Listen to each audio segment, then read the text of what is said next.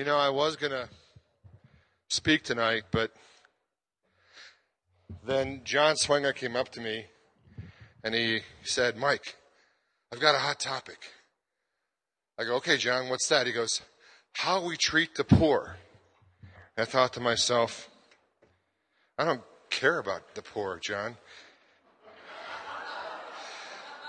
Maybe I should have you talk.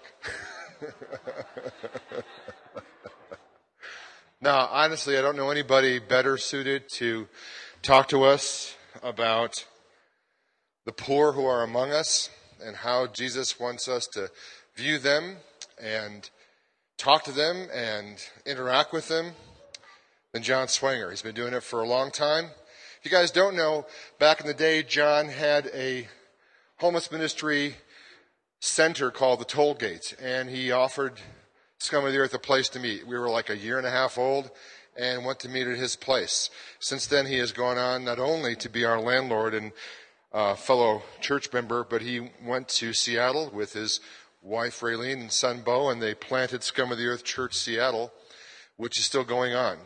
So I can't think of a better guy to talk to us than our own Kenny Rogers lookalike, John Swinger.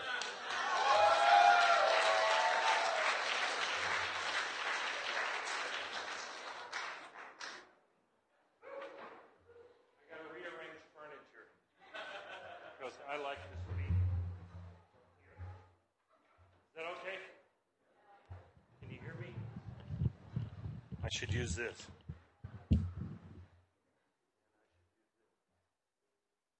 I thought I wrote a message on homelessness just for everybody, but I guess it's for Mike. He doesn't care about the poor, he said. I have a question. You know, this Thanksgiving, not to brag, but this Thanksgiving will begin our 19th year of feeding the homeless. And I've never done this, so Christmas, Thanksgiving, 4th of July, general feeding, making sandwiches, or helping out in any way, donating cash. Anybody that's ever helped us out, will you stand up? Or came and played guitar at one of our things, stand up. See, give yourselves a hand. There's a lot of people here that have been involved in the ministry. All right. Hot topics. There it is. Mike said this will be the last hot topic of the summer. And so I wanted to talk about the church's obligation to take care of the poor. And so welcome to Scum of the Earth. Anybody first-time visitor? Welcome. God bless you all. And so this is a tree. And so before I start, I want to talk about two words that came to me this week. Fundamentally flawed. And I knew my wife would laugh when I put that up there. I want to tell you something. You know, down in these roots of this tree, God has a plan for your life, and He has this direction that you're supposed to go.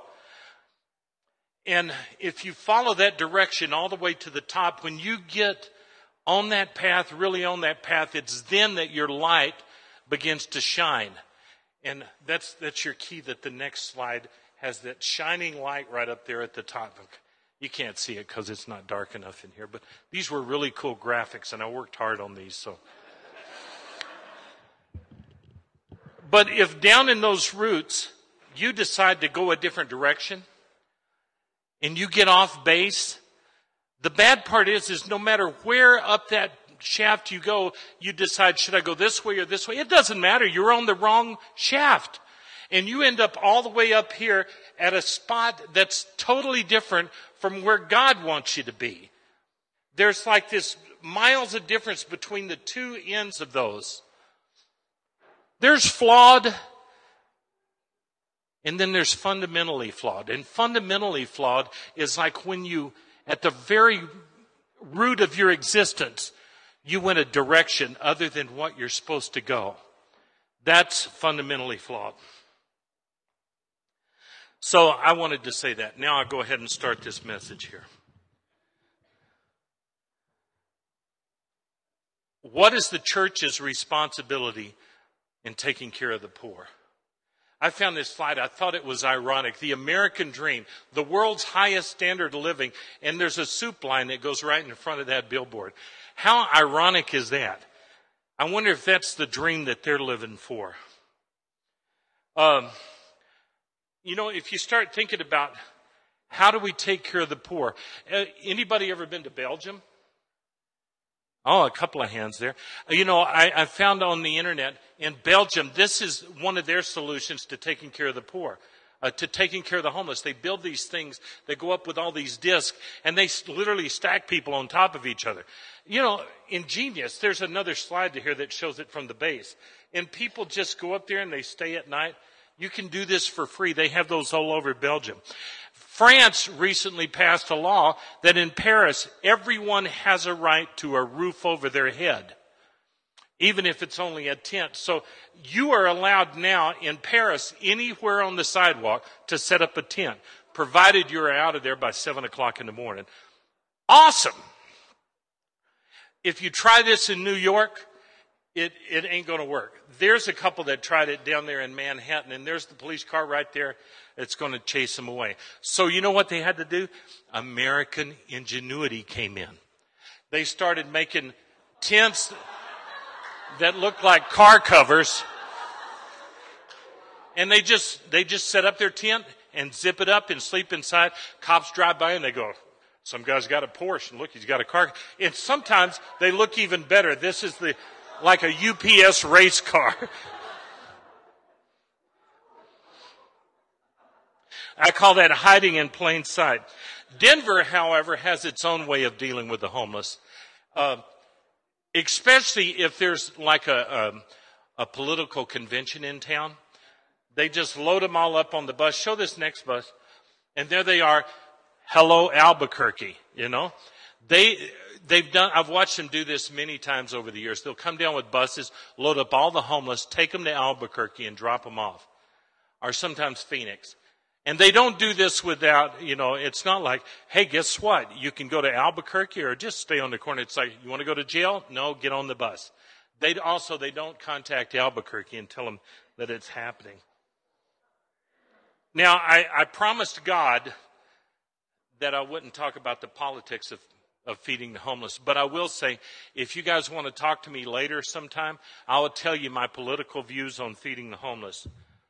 And they may not be what you think they are.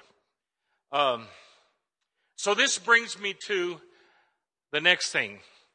Missions. I went to, and I'm not going to name the church because politics, I don't want to get involved. But it's a wealthy suburban church that started in Cherry Hills Village.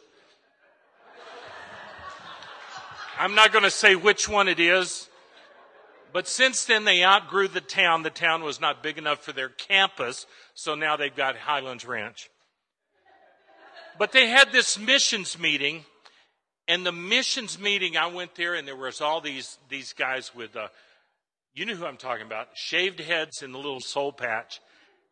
And all the youth leaders from all over the city were showing up there to talk about the subject, how can we motivate our youth to get involved in missions? Yes, she's tracking with me. And I thought, this is what I want to talk to them about, because this is my heart, taking care of the poor, missions. And instantly, the discussion started going along these lines. We need to tell them how they are going to be totally blessed if they go serve. We need to let them know that their life will be changed.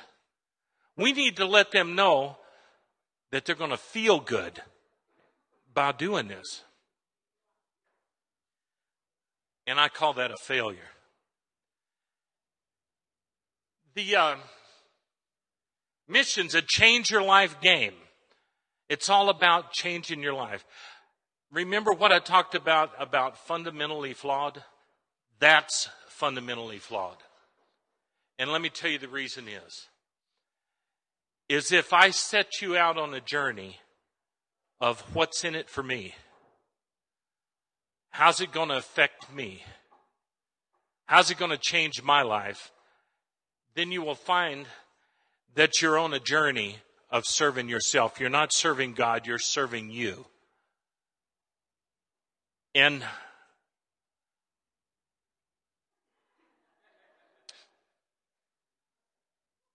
that was one of the youth leaders. No, I just made that up. I think God calls us all to serve the poor. And I got a couple of verses I want to read to you. In 1 Corinthians 6:20 it says, "And you are not your own. You have been redeemed at an infinite cost. Therefore glorify God in your bodies."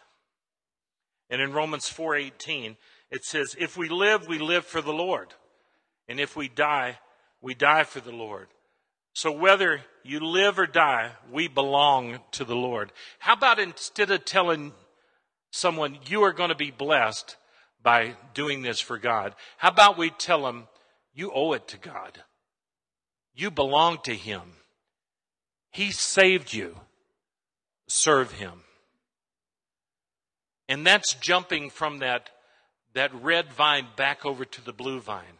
If the problem is if you put them on the wrong path at the very root of their existence, then it's going to be so far away and so hard to get them back to doing it for God. They're busy doing it for themselves.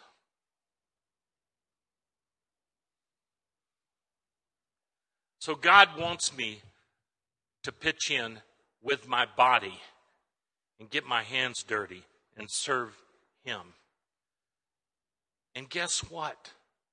If you do this for God, if you seek first the kingdom of God and all these things will be added to you, then you'll be blessed. It'll change your life. It'll be an amazing experience. Which brings us back to this word motivation. What is your motivation? Is it to serve God or is it to bless yourself? If you're out to bless yourself, you're not serving God, you're just serving yourself.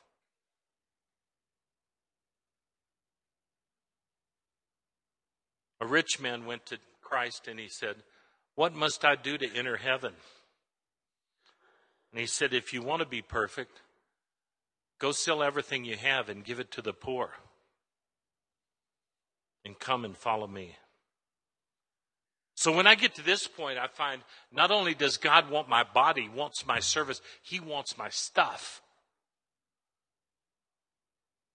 Do I give Him my stuff so I'll get blessed? No, I give Him my stuff because He's God. He loves me. He saved me. I was going to hell. And He saved me. You know, in Matthew 26:11, Jesus says, "The poor you will always have with you."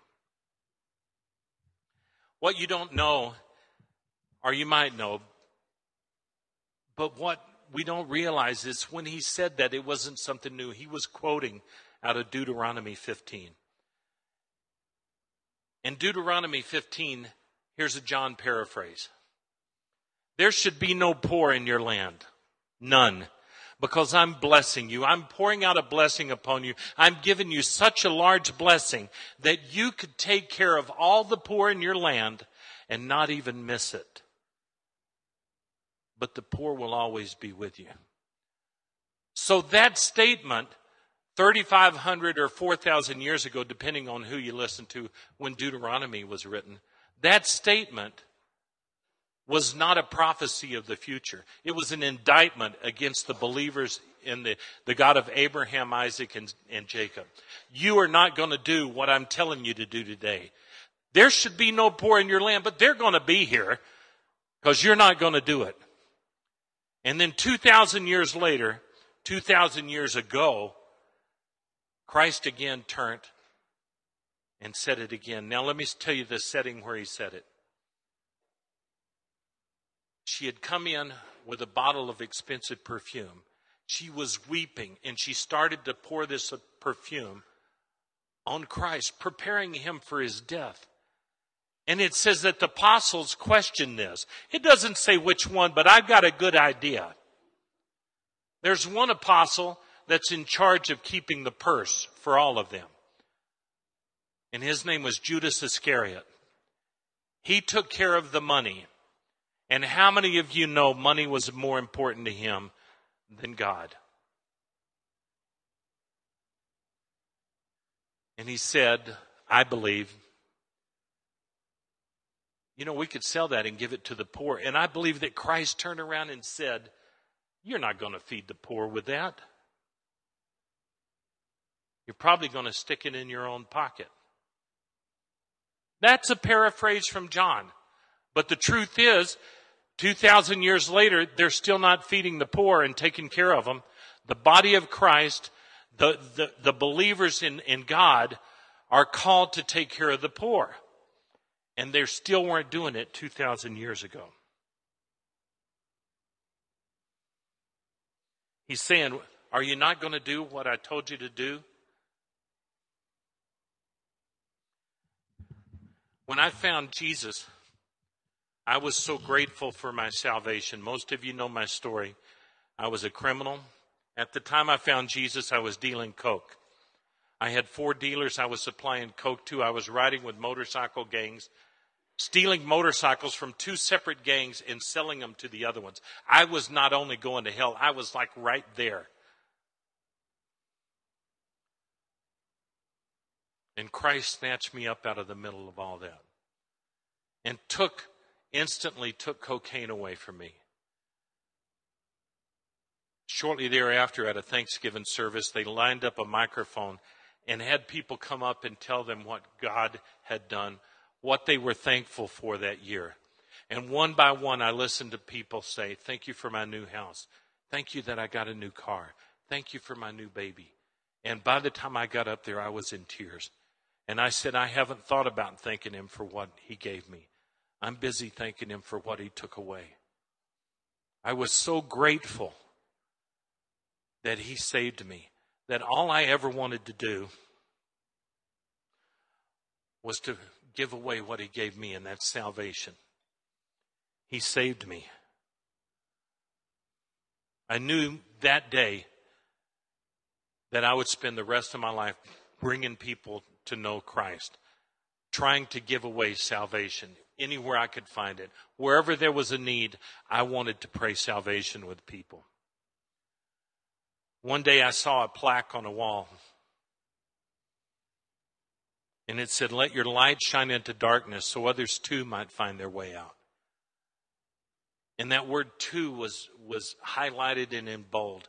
Let your light shine into darkness so others too might find their way out. And I knew that's what I want. I want to let my light shine. And that night I had a dream. And in the dream, it was dark. I was in the darkest of all dark places, and I couldn't see nothing. Then I looked up, and there was a flashlight above, flailing around, and finally it caught sight of me. And I saw this hand reach out past the flashlight and take my hand. And as he began to pull me up, he turned around and handed me the flashlight so I could shine it on the next guy. And I woke up and it almost became like a mantra to me.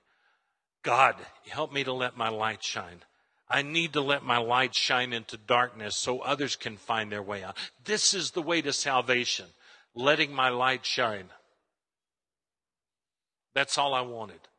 All I ever wanted was to let my light shine in darkness. And then one day I was reading in the Bible, and in Isaiah 58, verse 9 and 10, I read, if you do away with the yoke of oppression, the pointing finger, and the malicious talk, and spend yourself in behalf of the hungry, and satisfy the needs of the oppressed, then your light will shine into darkness, and your nighttime will become like the noonday. And I read it again, and this time, the part that popped out to me was, let your light shine into darkness.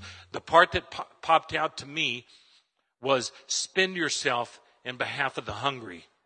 And I'm going, this is my verse. This is how to let my light shine. I got to spend myself in behalf of the hungry.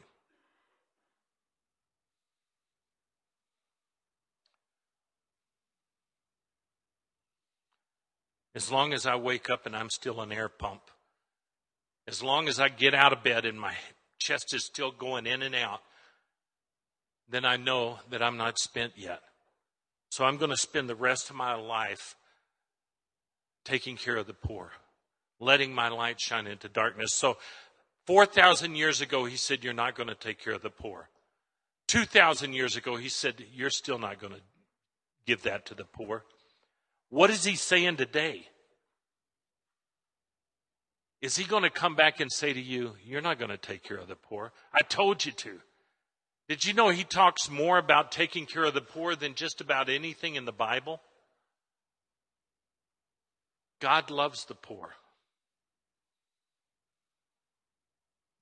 I don't feel like it's my call to just feed the poor. I feel like what my call in life is to motivate the body of Christ to go do what God told them to do. Get off your butt and feed the poor. I want to tell you something. The Holy Spirit, how many have you ever heard of the guilt of the Holy Spirit? There is no such thing. But the conviction of the Holy Spirit, I pray that it comes on everyone in this room, that God will convict you to do your part and take care of the poor.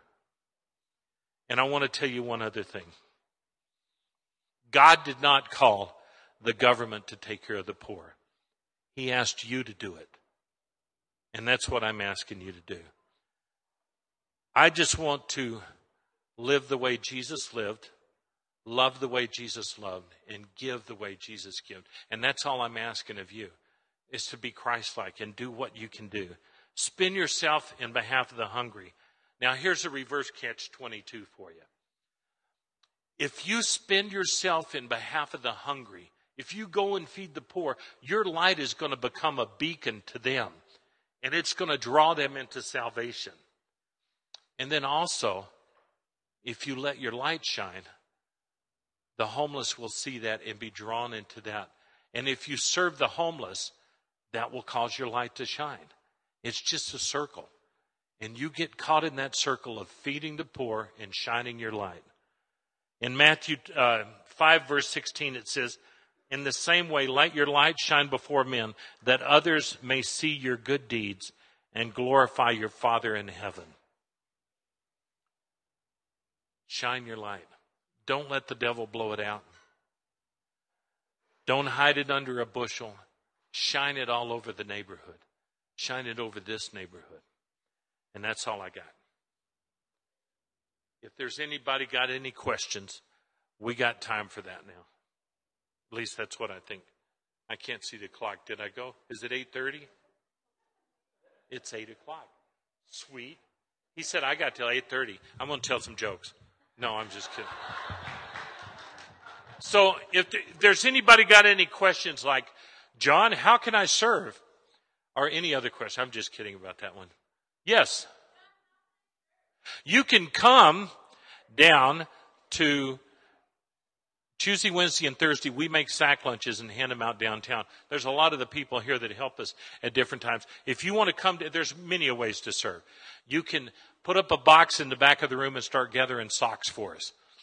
Men's socks, tube socks, because the winter is coming. A fresh pair of socks is the difference between somebody having 2 feet next spring and one, or maybe none. Collect socks, sleeping bags, and coats. Or you can give money. I know I'm probably not supposed to say that up here. You can give money, or you can come down and volunteer. But God wants your time, your talent, and your treasures. So find a way, find a need and fill it. There's a question right here.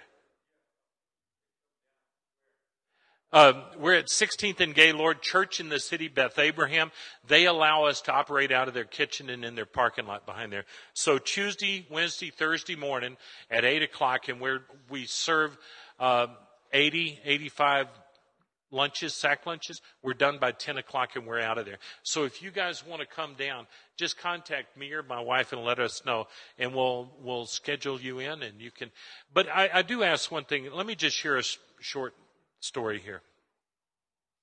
One time we were feeding, we do Christmas and Thanksgiving or Christmas and 4th of July. We do some of the holidays, we'll put a big breakfast on.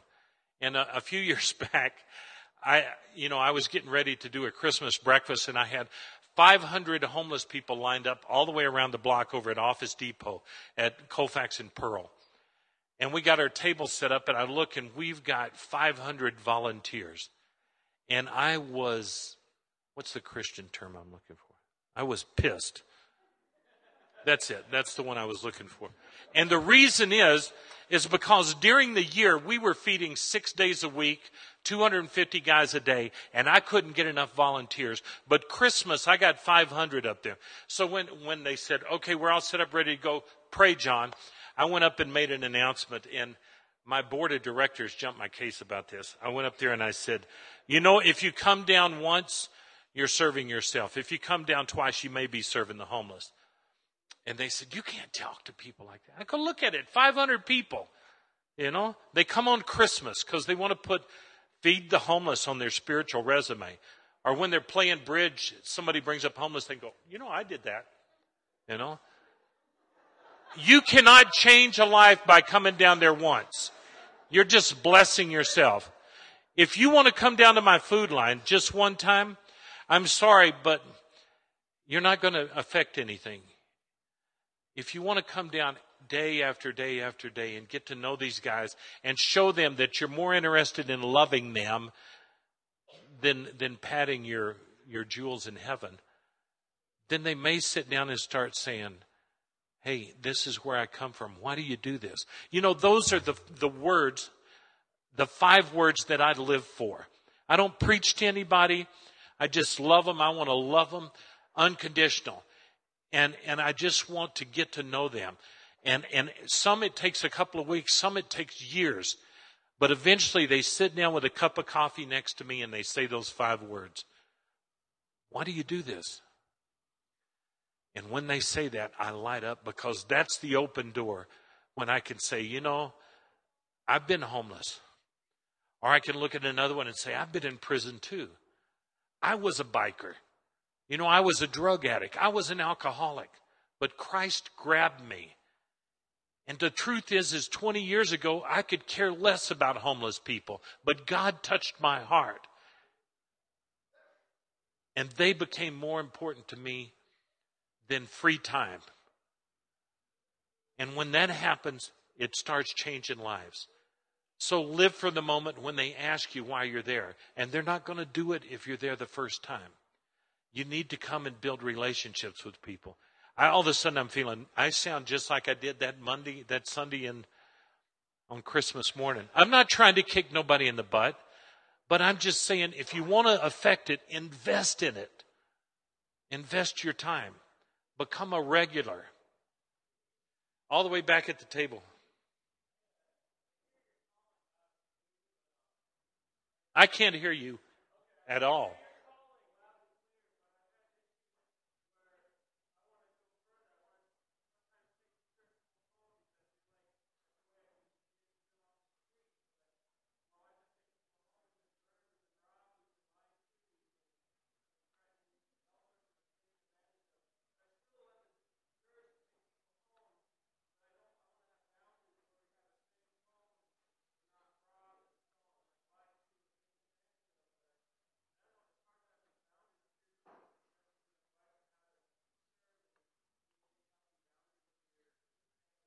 Okay, I'm going to set a healthy boundary right now. Don't take them home. Okay? All right?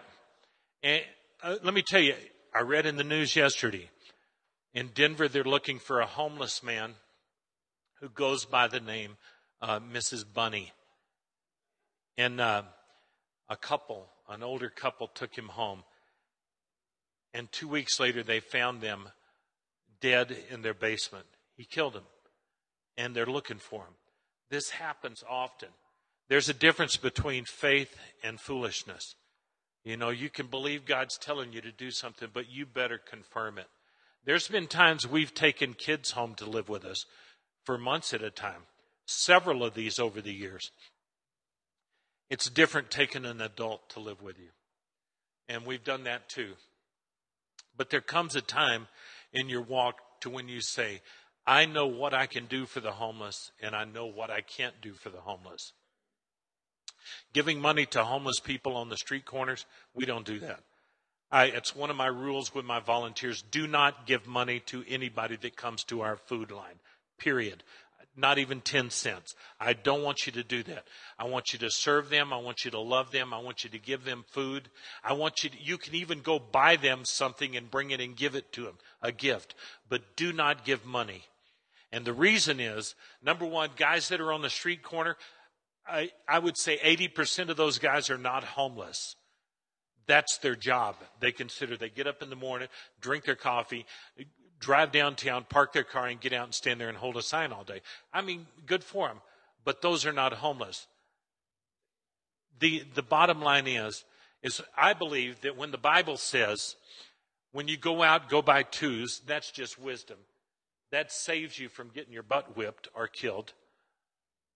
It says, don't take your purse with you. And a lot of people think, they interpret that as anywhere you go to minister, they'll take care of you. You don't need to pay for it. That's a pretty, name it and claim it kind of view, if you ask me. I believe it's saying don't take your purse with you because, money changes things. If I'm trying to minister the gospel to you over years and years and years, and the connection we have is the love of Christ, if I introduce money into that, it changes the whole dynamic. The next thing you know, they see you as an ATM.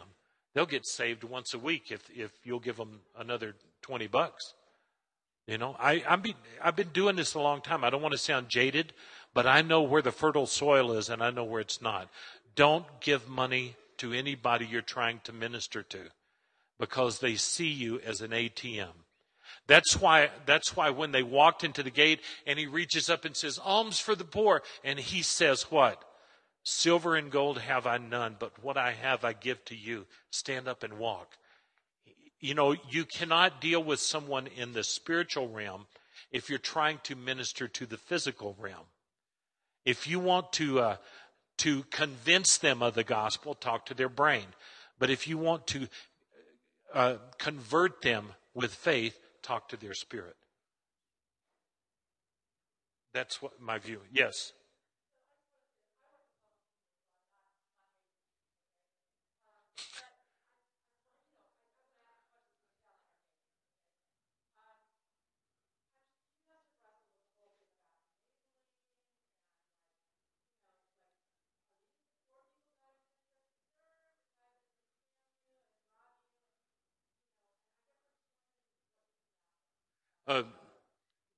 The scam you and rob you. Now, this is going to sound a little crash, but this was a thought that occurred to me 19 years ago.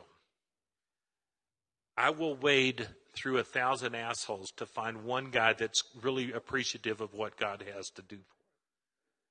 And they can come up and they can be jerks to me and whatever. I just pray that the next guy in line will tear up about the love of Christ. And I have waded through 1,000 of them. And I've got the scars to show it. I can show you the scars. I've been in fights out there. I've had to knock a guy halfway across the room to keep him from beating up a lady in a wheelchair. There's a lot of people. Here's another thing that I'm sure you deal with. With some people, today's gift is tomorrow's entitlement. The first time through the food line, it's like, oh, God, thank you. This is so wonderful. Thank you for this lunch. And the next day, it's like, thanks. And the third day, it's, where's my damn lunch?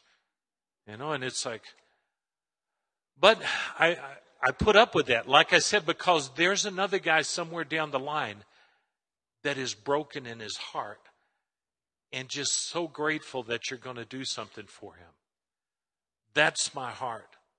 And God told me 20 years ago when we got ready to do this, it's not your concern as to how they became homeless.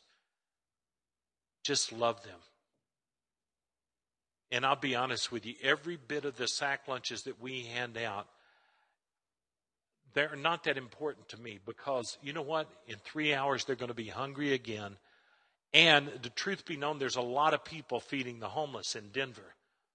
There's an old saying on the streets, if you go hungry in Denver, it's because you worked real hard at it.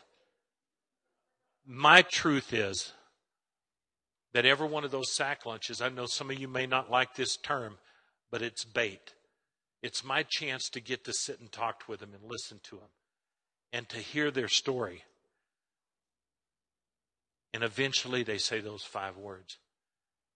You know, I had a salesman tell me one time, the best way to get somebody to listen to you is sit down and listen to them. And he said, you know, I knock on the door, and if they'll let me in, I look around for a picture. Is that your grandkids? Yeah, tell me about them. And he just sits there, and when they get through talking, then he gets them to talk again. And then finally, when they've said everything, then he just gets quiet, and they go, so what do you got? They feel obligated to listen to you if you've listened to them for a couple of hours. So basically, that's why I'm here. I'm obligated to listen to you guys because I've been talking I still got 20 minutes. Oh, we got questions up here.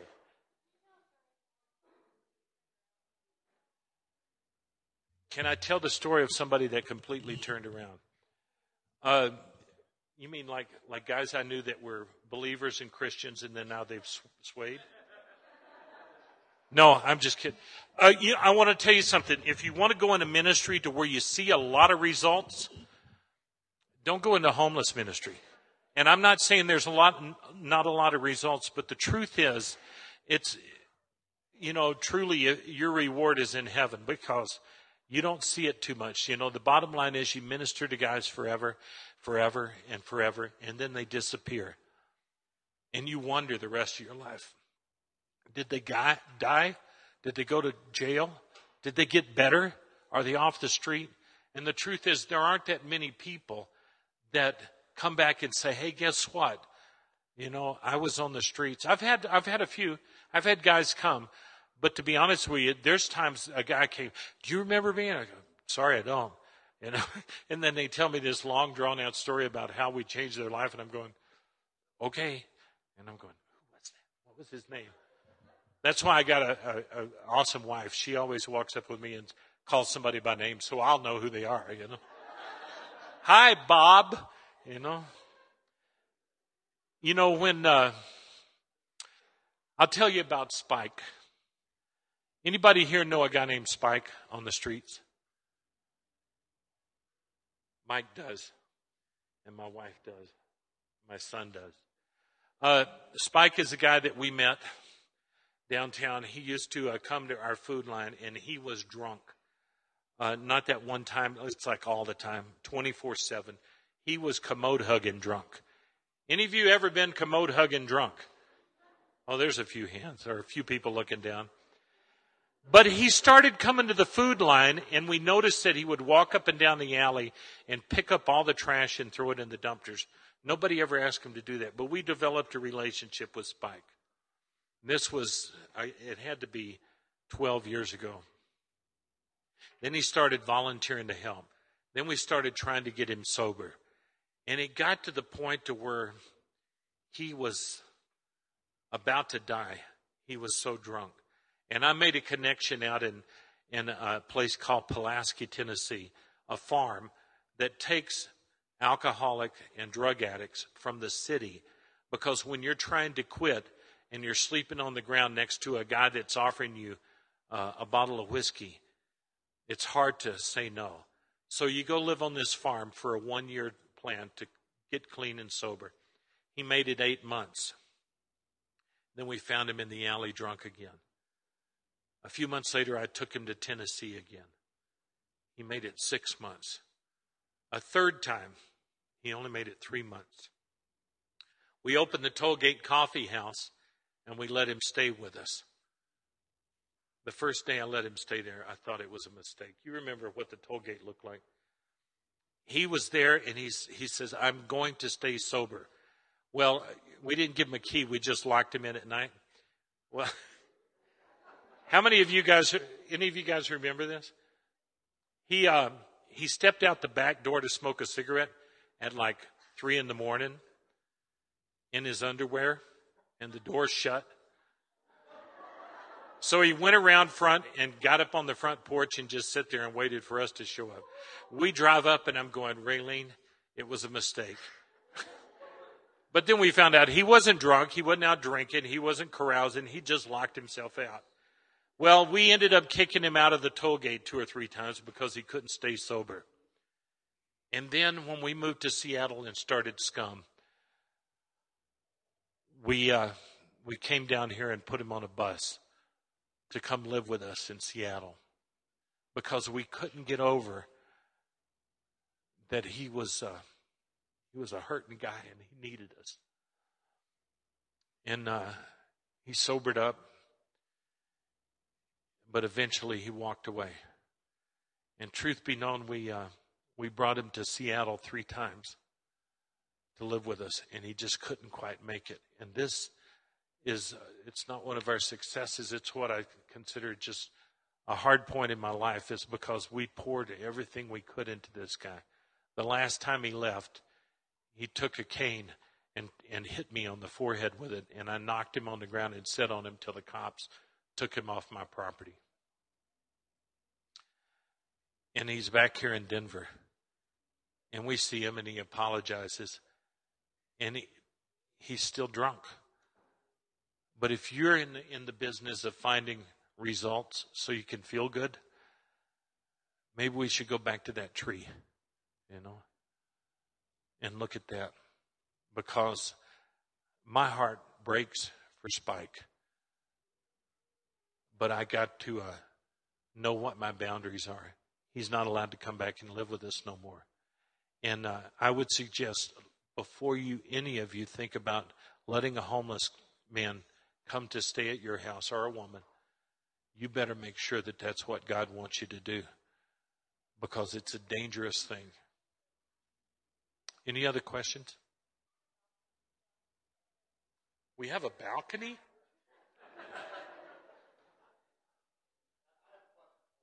You have a loud question for me?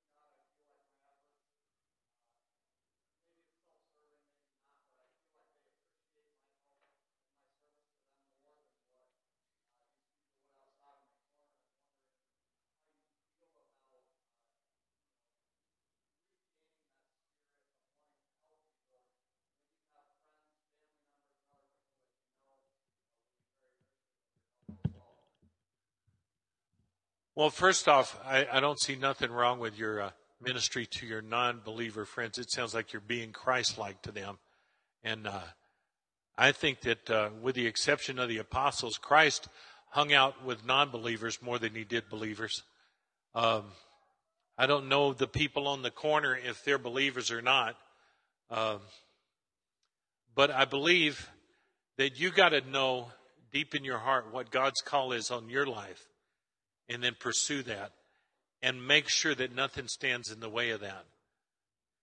Because Christ wants you to love everyone. I don't not love these guys that are panhandling. I'm not called to them. I'm called to the people that are sleeping on the ground. And just because I'm called there doesn't mean you are. And just because you're called somewhere else doesn't mean everybody else is. But you got to know what your calling is. And the Bible says, abide in the calling where you are called. And if you're called to your non-believer friends, then you're doing what God created you to do. That brings me to a little thing that we talked about in Scum Seattle a lot. We had many discussions about this. Do you know the difference in your call and your mission? See, your call is the fundamental thing that God has called you to do. Maybe take care of the poor, maybe take care of the widowed, maybe take care of pregnant teens. maybe straight out evangelism. Now, your mission is the station in life where God has you performing your call. Your call remains. The Bible says, my gifts and callings are without repentance. He doesn't change his mind. But your mission changes all the time. You know, my mission was on the streets of Denver. Then it was on the streets of Seattle. And now it's on the streets of Denver again. But it's the same call. Your call will change the way it looks over the years, over your life. But it'll still burn in your heart what you're to do. It's just how do you apply that?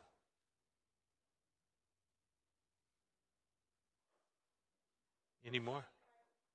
Can I ask you a question? I saw you earlier, and on the back of your shirt it says "Finish Strong." Oh, okay. Because I got an evangelist, singer, songwriter, a friend of mine named Debbie Milligan, and that was one of her big songs was called "Finish Strong." So now you can ask me a question. How I met Christ?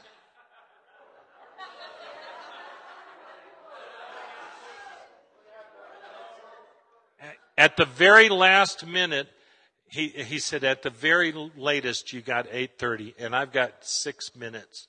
So perhaps at Pete's or something later. Yeah, I think we're going to Pete's later on. If anybody wants to come, we can talk about it later. And if you want, I'll even tell you about my politics about feeding the homeless. All right. So God bless. Huh? Tell them about my book. Tell them about my book. Down here on the front row, right there, I'm pointing at that camera because the lady running that camera is named Paige Evans. She is my editor. And I'm writing my life story in 3 books. Book 1 I've finished, and she's done all she can do. And now we're looking for the right publisher to publish it.